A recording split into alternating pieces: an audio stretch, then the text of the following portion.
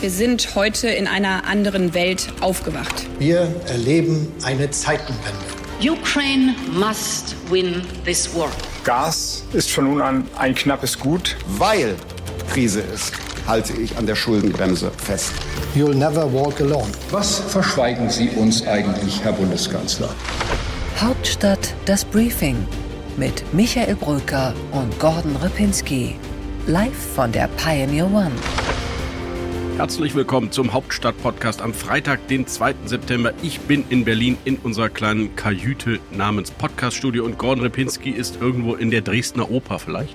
Fast in der Dresdner Oper, dann würde es noch ein wenig mehr hallen. Nein, ich sitze hier in meinem Hotelzimmer aktuell in der Dresdner Neustadt. Unweit von dem Hotel, in dem die SPD-Fraktion gerade tagt, ihre Klausur abhält und berichte sozusagen live fast, kann man sagen, zumindest in diesem Moment von dieser Fraktion, diesem Auftakt in den Winter und insofern auch von hier aus Dresden herzlich willkommen, liebe Zuhörerinnen und Zuhörer. Gordon, erste Frage direkt.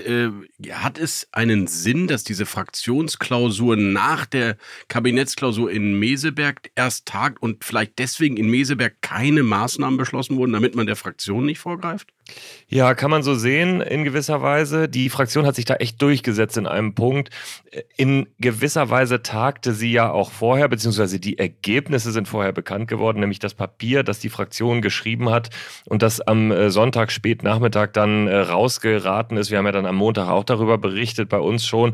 Und damit hat die Fraktion, muss man sagen, echt den Takt vorgegeben. Das Thema Übergewinnsteuer war ja wirklich noch nie so hoch auf der Agenda wie jetzt. Das war eigentlich schon halb begraben. Erinnert dich mal dran, Olaf Scholz hat bei der Pressekonferenz zur Übergewinnsteuer nämlich was ganz anderes gesagt. Dass der Wille besteht, schnell zu handeln.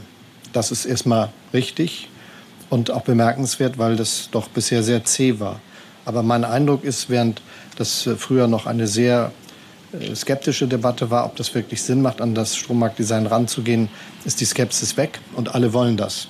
Und jetzt müssen wir es nur noch hinkriegen, den Prozess, wie wir das, was wir gemeinsam richtig finden, identifizieren, nicht so sich in die Länge ziehen zu lassen. Aber auch da ist der Druck so groß, dass ich wirklich sehr zuversichtlich bin, dass es schnell geht. Also eigentlich hatte Olaf Scholz, der Kanzler, das Thema schon abgeräumt. Ja, genau, so ist es. Und tatsächlich hat die Fraktion es jetzt einfach wieder auf die Tagesordnung gesetzt und sich wirklich bewusst durchgesetzt gegen den Bundeskanzler, auch gegen die eigene Partei. Da hat Rolf Mützenich am vergangenen Wochenende richtig Druck gemacht, dass dieses Papier dann tatsächlich auch pünktlich rausgehen kann und insofern ist hier ehrlich gesagt die Stimmung in schwierigen Zeiten ziemlich gut.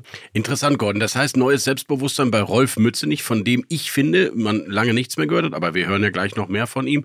Und kann es auch sein, dass deswegen Lars Klingbeil, Mitglied der Fraktion, aber auch Parteichef und auch Dirk Wiese, Fraktionsvize, sich in der letzten Woche ein bisschen sehr selbstbewusst und auch kritisch gegenüber dem grünen Wirtschaftsminister geäußert haben? Ist da so ein Unmut zu spüren, dass die Ampel aus SPD-Sicht nicht performt und man als Fraktion jetzt mal ein bisschen Dynamik da reinbringen will? Ja, da gibt es tatsächlich verschiedene Lesarten.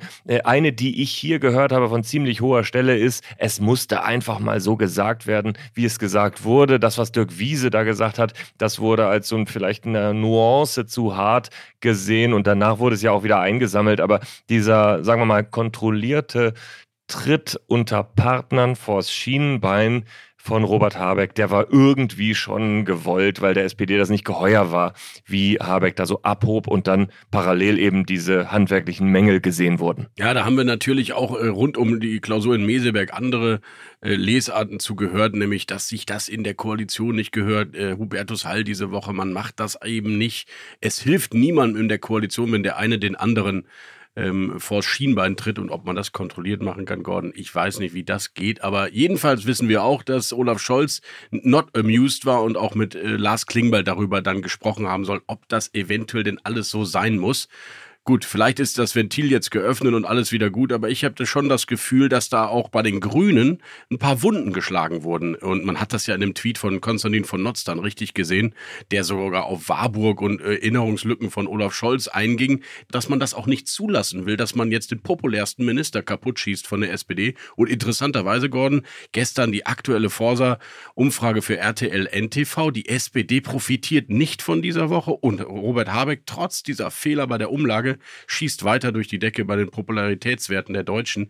Ist schon erstaunlich, wie sehr die Menschen in diesen Mann vernarrt sind. Ja, absolut. Es gibt natürlich auch unterschiedliche Teile sozusagen von der SPD. Die SPD in einer Regierungskoalition ist ja irgendwie mindestens dreimal existent, nämlich einmal im Kanzleramt, einmal in der Partei, einmal in der Fraktion. Was die Kritik an Habeck angeht, würde ich mal die Zelle schon in der Partei vermuten und bei den anderen Playern, insbesondere natürlich im Kanzleramt, da gibt es ganz andere Interessen. Also insofern glaube ich schon, dieses Einnorden vom Kanzleramt, das macht dann irgendwie schon Sinn in den verschiedenen Ansätzen gegenüber Robert Habeck.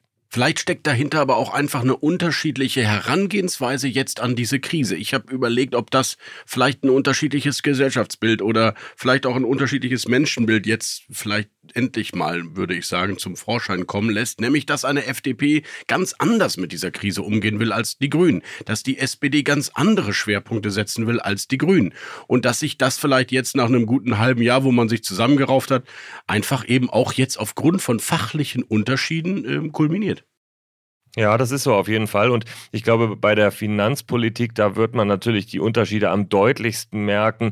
Eine Stimme, die ich gehört habe, die fand ich ganz spannend. Es war eine auch führende Person hier, die gesagt hat, man braucht so alle 3 Monate mal einen Ampelmoment, um dann auch zusammen zu bleiben. Also so einen Moment, in dem man ein Projekt verabschiedet, auf die Bahn bringt, dass wirklich alle 3 so richtig mögen miteinander. In der Finanzpolitik ist das nicht der Fall. Da gehen die Stimmen auseinander. Da werden wir später Rolf Mützenich noch mit interessanten Worten zum Thema Steuerpolitik hören, die, glaube ich, bei den Liberalen gar nicht gerne gehört werden. Aber da ist wirklich Morgenluft jetzt vorhanden, was die SPD-Seite angeht. Die wünschen sich natürlich von vornherein, dass man irgendwo bei den Vermögenden an der Steuerschraube was macht. Und die sehen jetzt das Fenster. Das wird der Koalitionsausschuss am Samstagmorgen, der wird das entscheiden am Ende, was rauskommt.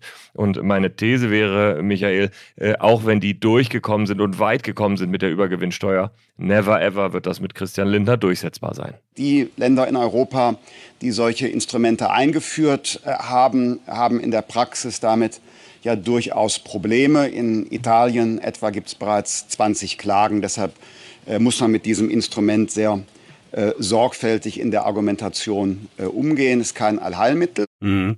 Gordon, weißt du, was der zentrale Unterschied eigentlich zum Beispiel zwischen diesem Hauptstadt-Podcast-Team und der Ampelkoalition ist?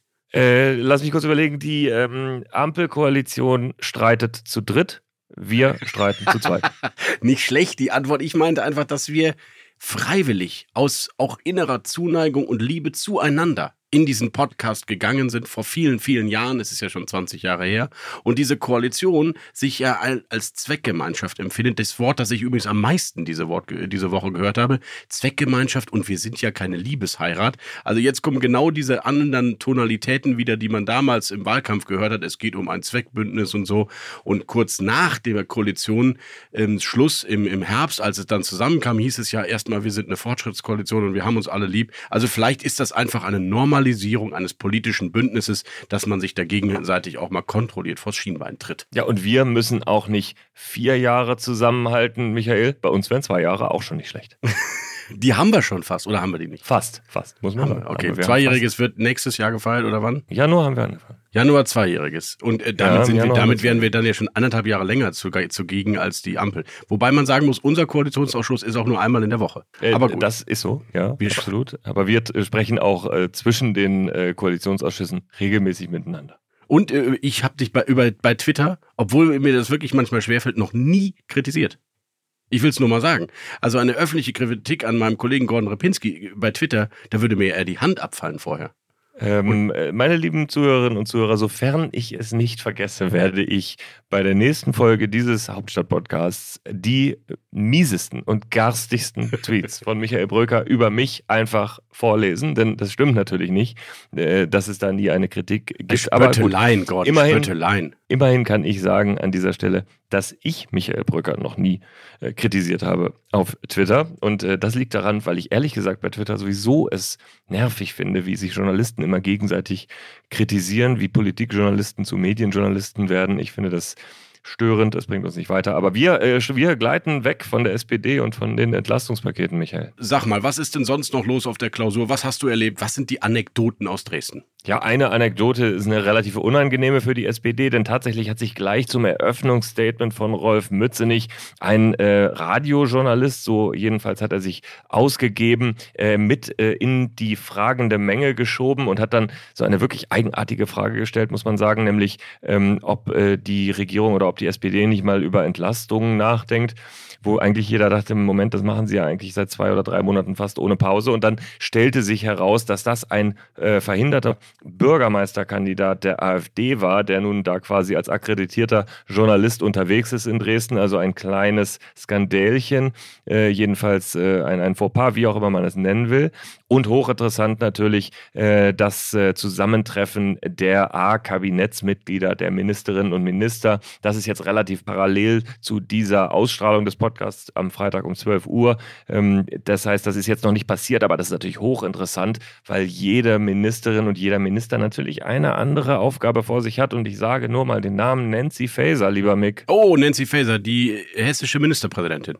Ja, die wäre, glaube ich, gerne hessische Ministerpräsidentin. Du hast eine Umfrage erwähnt. Die Umfragen sehen aktuell sehr schwierig aus und sehr schlecht aus. Aber sie muss sich langsam mal erklären, was man aus Hessen hört. Das höre ich eben auch hier von den SPD-Abgeordneten, ist, dass Boris Rhein, der neue Ministerpräsident, oder auch gerade Tarek Al-Wazir echt unterwegs sind, von Tür zu Tür gehen und die SPD noch überhaupt keine Aufstellung hat. Also das ist eine spannende Situation, wo Nancy Faeser jetzt irgendwann mal irgendwas erklären muss. Ich bin gespannt. Jedenfalls könnte ich mir gut vorstellen, dass Nancy Faeser in Hessen natürlich reüssiert. Boris Rhein aus meiner Sicht von einer dynamischen und wie ich finde auch taffen SPD-Frau unter Druck zu setzen, ist sicherlich eine kluge Strategie, aber dann muss man auch irgendwann springen. Ja, und dann müsste dieser Olaf Scholz, der so gerne Kontinuität macht, ein Kabinett umbilden. Wir haben ja an dieser Stelle schon oft drüber gesprochen. Das wird dann richtig spannend. Ja, da gibt es sehr viele Insights und Details, die uns jetzt zu weit rausführen würden. Aber ich sage dir, Michael, das Spannende ist, die Geschichte wird ganz anders kommen und ich erzähle sie demnächst auf thepioneer.de. Und wenn Sie sich interessieren, was nochmal in Meseberg passiert ist, dann erinnere ich auch nur noch an unser Briefing thepioneer.de/Hauptstadt,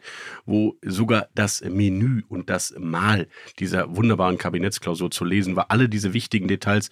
Claudia Roth, die in Tränen ausgebrochen ist und warum Christian Lindner angeblich sehr noble Zigarren reingeschmuggelt hat in diese Kabinettsklausur. All das gibt's immer nur bei uns und jetzt machen wir mal wieder Inhalte und Sachpolitik.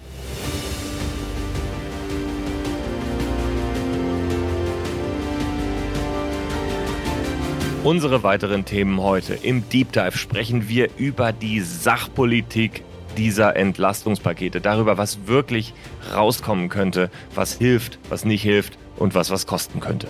Im Interview der Woche spricht Gordon Repinski live in Dresden mit dem Chef, mit dem Vorsitzenden der SPD-Bundestagsfraktion, Rolf Mützenich. Bei What's Left gucke ich auf die Frage, wie man mit Michail Gorbatschow und seinem Tod und Begräbnis umgehen sollte. Bei What's Right geht es um ein historisches Treffen, denn Angela Merkel und Friedrich Merz treffen erstmals seit der Bundestagswahl aufeinander. Und wo findet es statt? Ausgerechnet in Gedenken an Altkanzler Helmut Kohl. Bei What's Next spreche ich mit Rasmus Buchsteiner über die nächste Parlamentswoche und ja, über die Erleichterung, wenn der Betrieb endlich wieder losgeht. Und ein Stichwort, eine Antwort, möglichst nicht länger als ein Satz. Das haben wir natürlich auch heute wieder für Sie im Programm. Es ist das kürzeste und nicht nur deswegen beliebteste Interview der Berliner Republik. Heute mit Leopold Hösch, vielfach ausgezeichneter Filmproduzent, vor allem ein Macher von guten politischen Dokumentationen.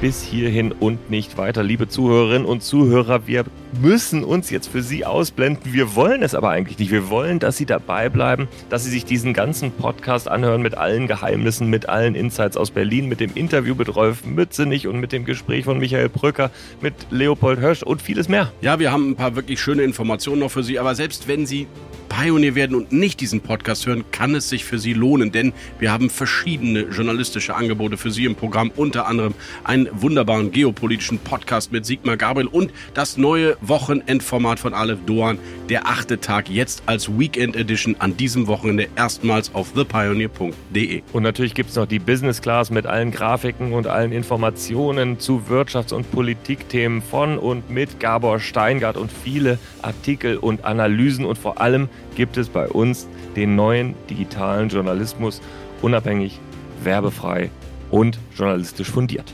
Kommen Sie an Bord. join.thepioneer.de ist die Internetadresse Ihrer Wahl. Hauptstadt das Briefing mit Michael Bröker und Gordon Ripinski. Live von der Pioneer One.